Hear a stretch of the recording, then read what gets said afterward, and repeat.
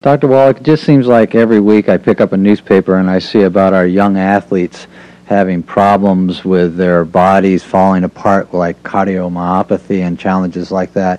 What can we give our athletes and our children so that they can be healthy and have long lives that we want as well? Well, it's a great question because most people believe that exercise is good for you. And that was always a great question. You know, is exercise good for you? Is it necessary for health and longevity?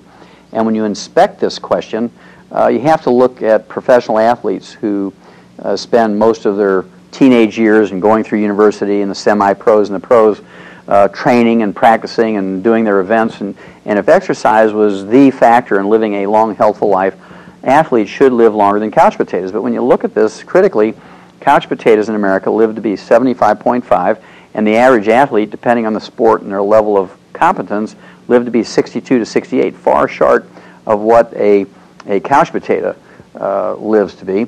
And of course, athletes suffer from a great many joint diseases and bone injuries and tendons and ligaments, back, neck, shoulders, ankles, knees, and hips, and have to suffer through an enormous amount of surgeries to deal with this.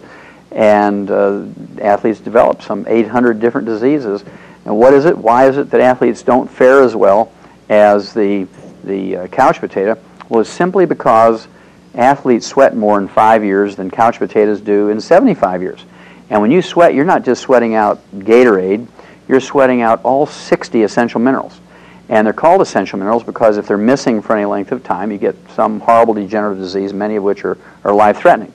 So you don't have to be a rocket scientist to figure out who's more likely to be debilitated or even die of these life-threatening diseases. An athlete who sweats out quarts of sweat during an event or training or practice, or a couch potato who's laying on a couch in an air-conditioned den, switching the channels, yelling, "Honey, bring in the popcorn, I'm changing the channels."